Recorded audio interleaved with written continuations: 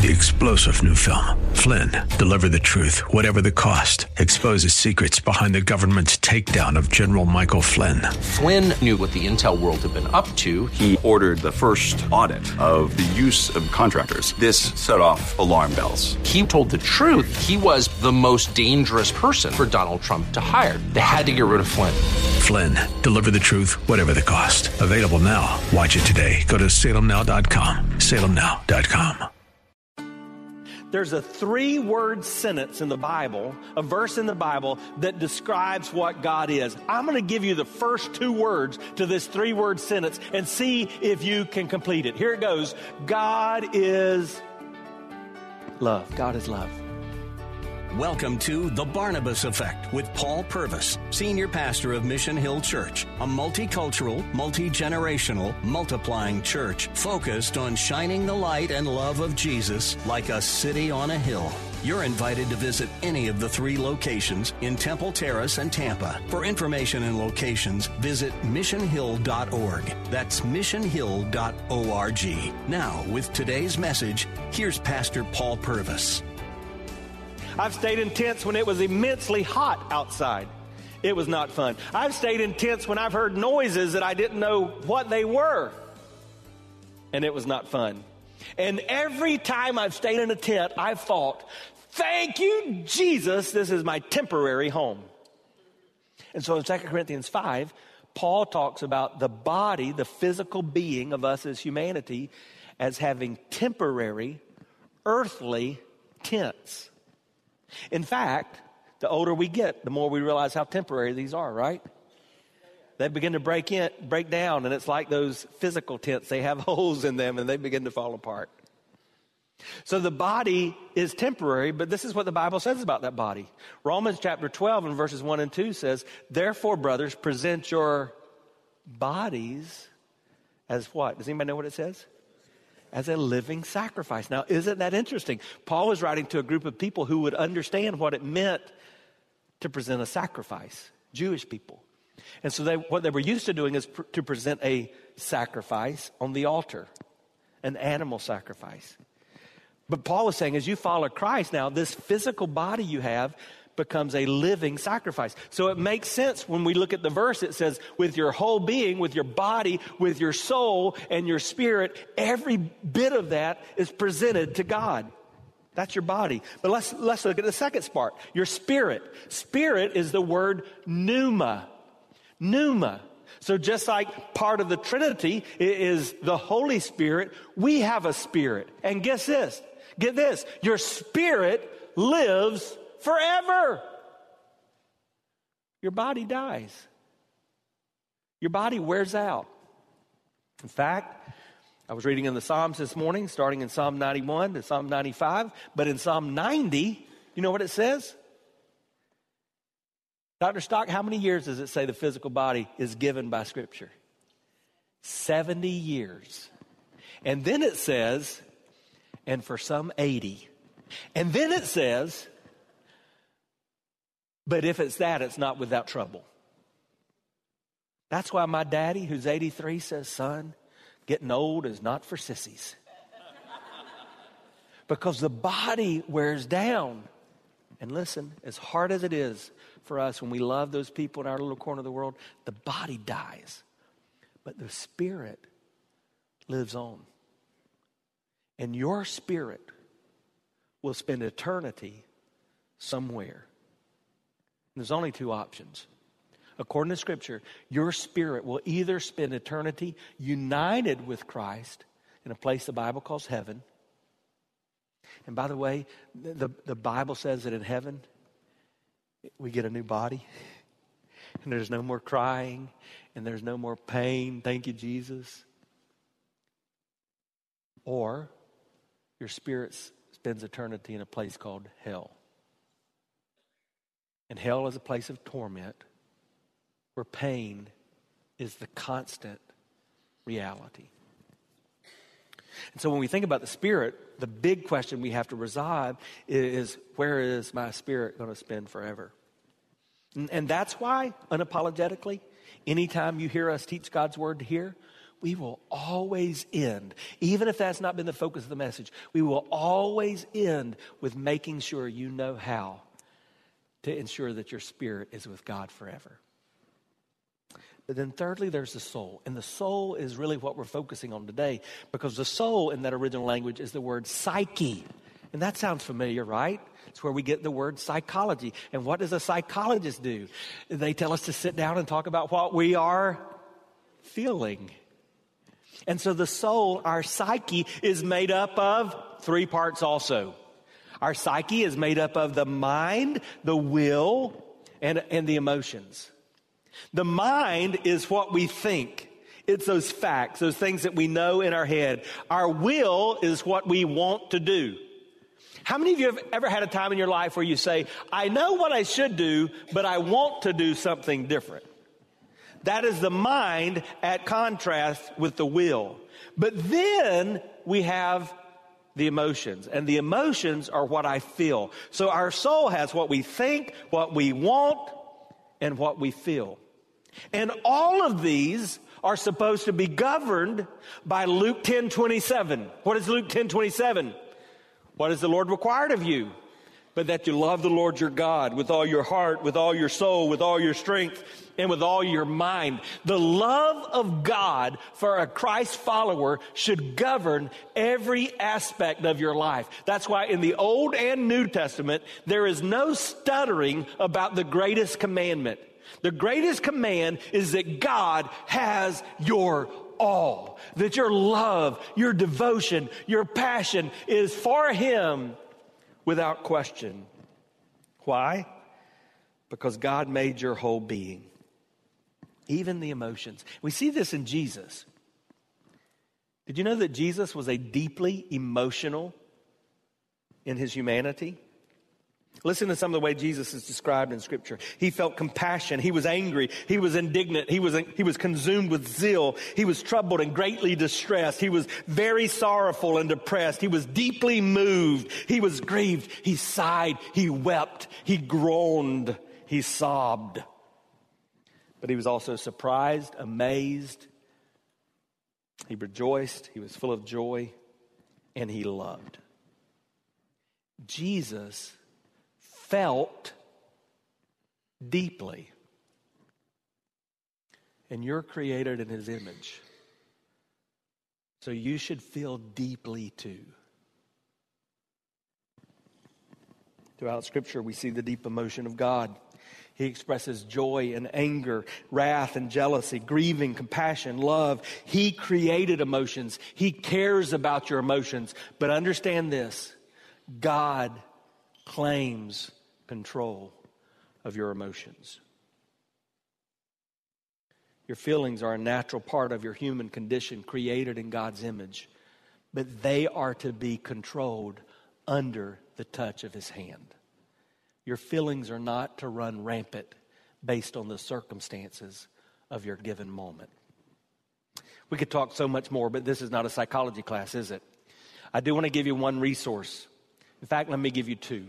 I want to remind you each and every week that there's a good little fun book to read called Everybody Always by Bob Goff. I think as you pick this up, it'll help you understand how what you do should be controlled by that feeling of compassion and love. But today, I'm going to give you a second book that comes in a little more depth. It's called The Happy Christian by David Murray. The Happy Christian by David Murray. And he gives you 10 steps to joy in the Christian's life. But he does this looking at the mind and our emotions also through a scientific lens.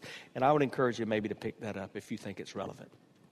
So while our feelings are a natural part of the human conditions, we also understand that emotions, neither good nor bad, but our feelings are never neutral. Why do I say our feelings are never neutral? Well, that's what I mentioned to you before. The way you feel is being controlled by someone or something. So let's do a little test. Don't respond publicly. When you came in here today, you were feeling in a particular way. Some of you were stressed. I leave early on Sunday mornings. I'm kind of in the zone. My wife is always getting a household ready to come to church. Usually when she's walking in, it's like some of you, particularly as moms, you're just like, we made it. Some of you came in feeling mad because as you were gathering family or not gathering family, even the fact of your being here became a tense discussion.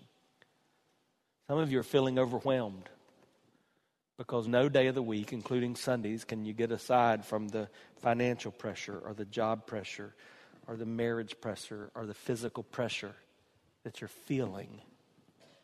And so you come into this room and you're feeling a certain way.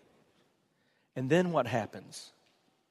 You come in contact with other human beings who, though created in God's image, also have emotions. And so someone says what dumb church members often say is, wow, I hadn't seen you in a long time.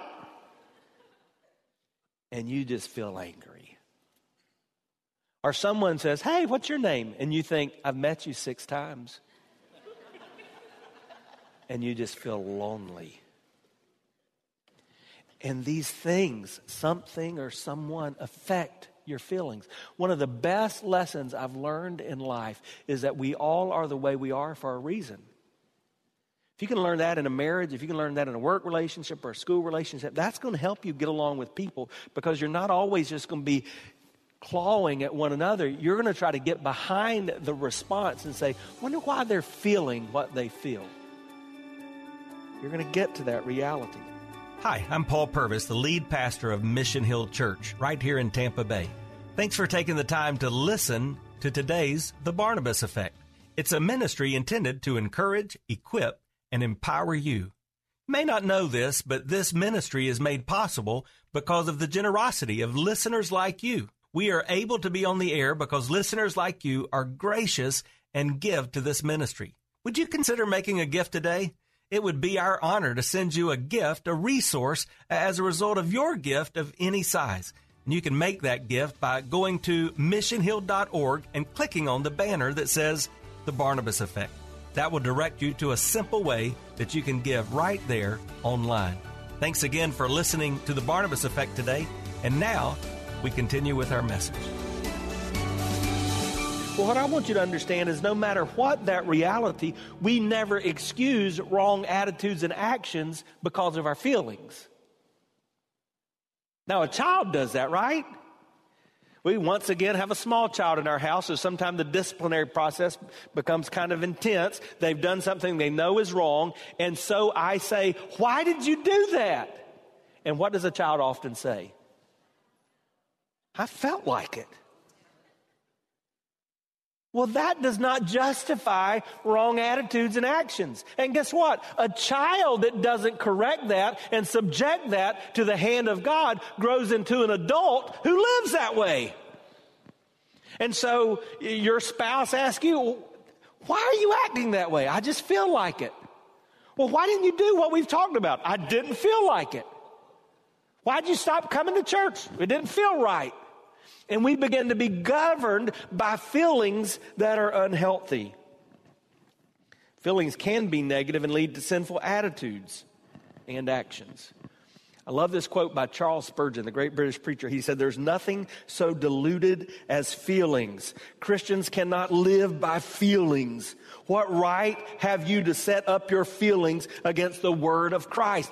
Oh, that's why I believe this is one of the most important messages you'll ever hear in any church. This simple truth. 25 years I've come in contact with professing Christ followers who make dumb decisions, and it comes down to what they felt like.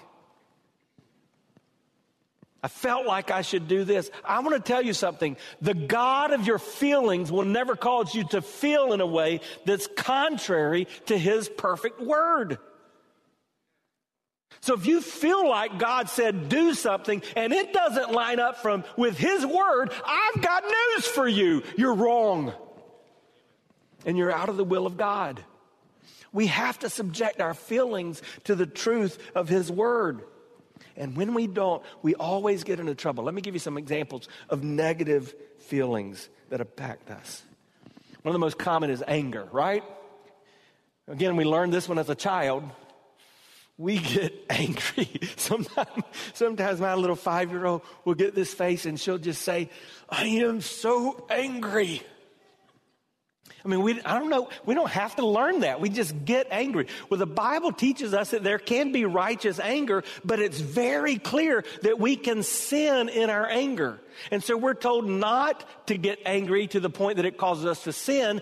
And we're taught never to let the sun go down on our anger.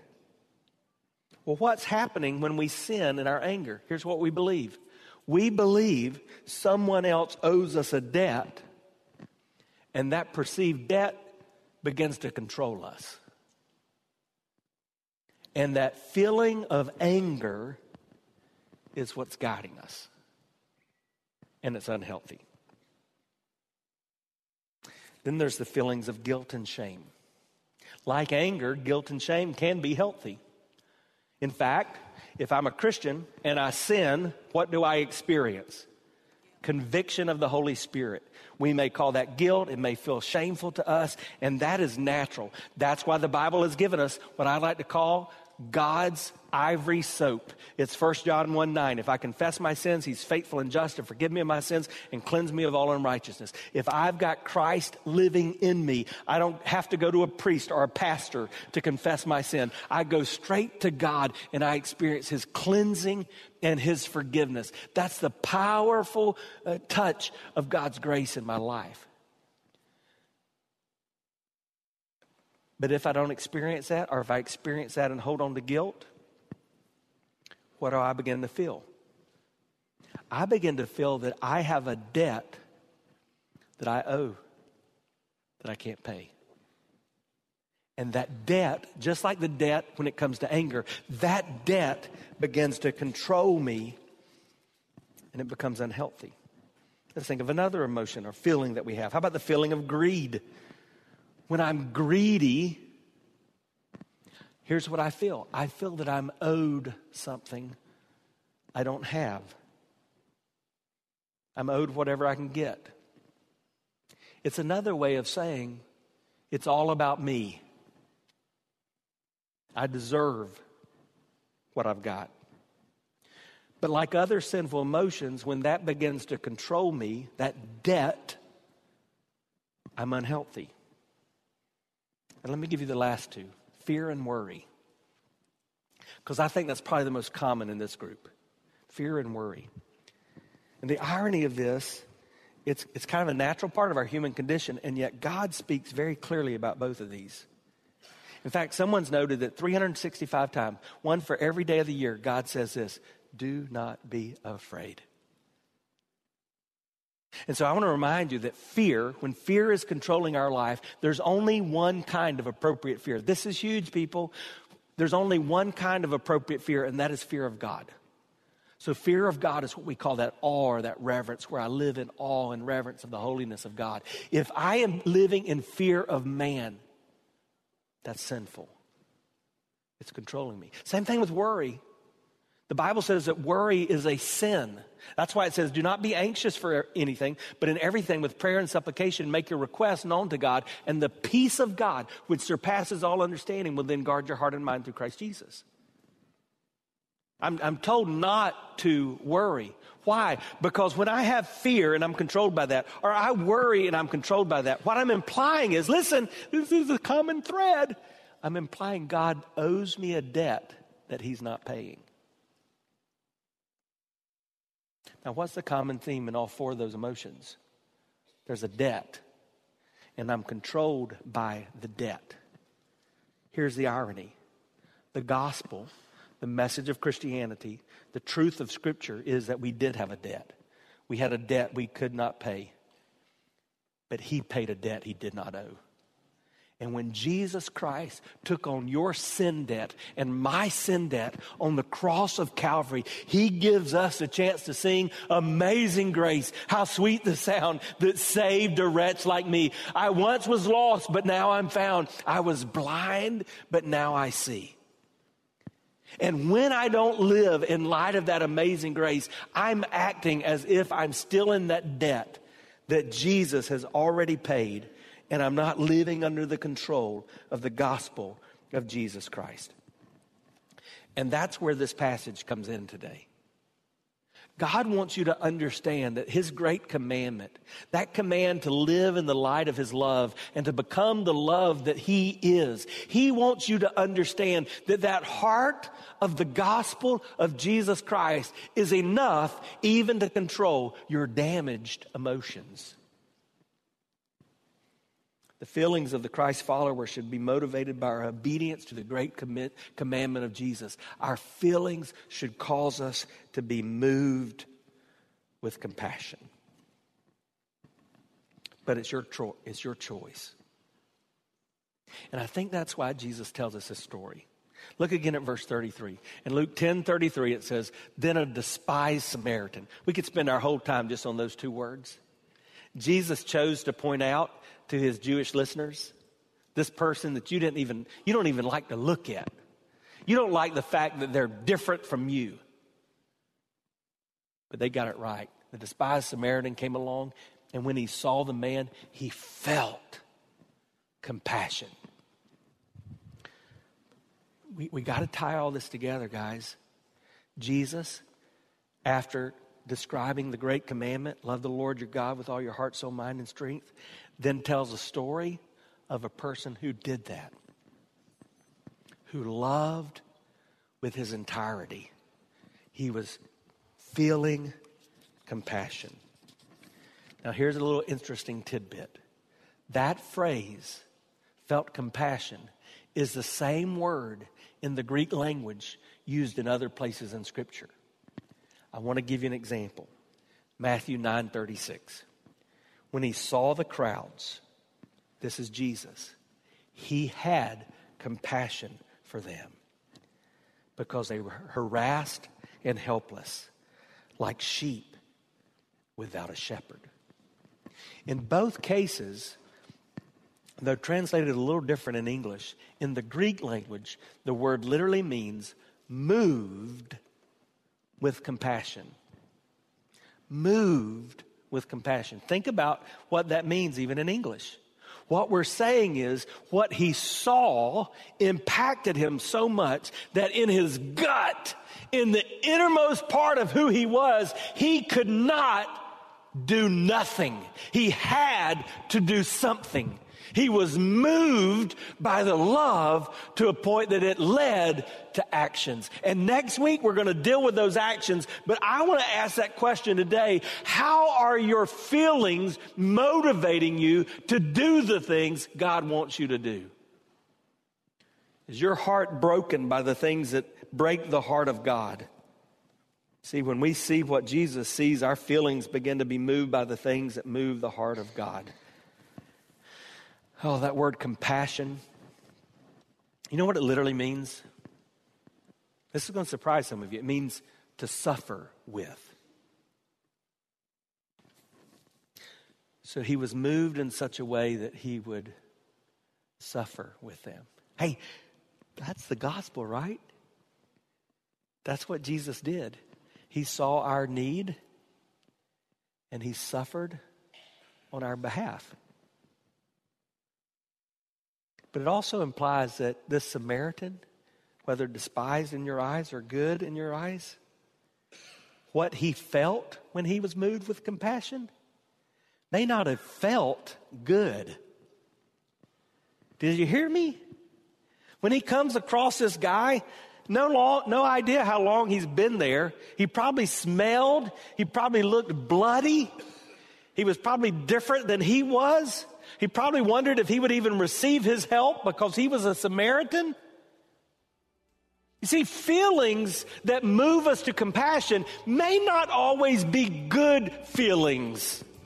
It doesn't always feel good to do what's right. But it's always right. We place way too much emphasis on feeling good. But Scripture doesn't promise that you'll feel good if you follow Jesus. It just promises that you will be right if you follow Jesus. You've been listening to The Barnabas Effect with Pastor Paul Purvis. The Barnabas Effect is here to provide listeners like you with biblical truth and spiritual encouragement. But it can't be done without your financial support. Go to missionhill.org and click on the Give tab. Your financial support helps us reach those seeking truth about God and themselves. Thank you for giving at missionhill.org. And join us weekdays at 9 a.m. for The Barnabas Effect with Pastor Paul Purvis on Faith Talk AM 570 and 910.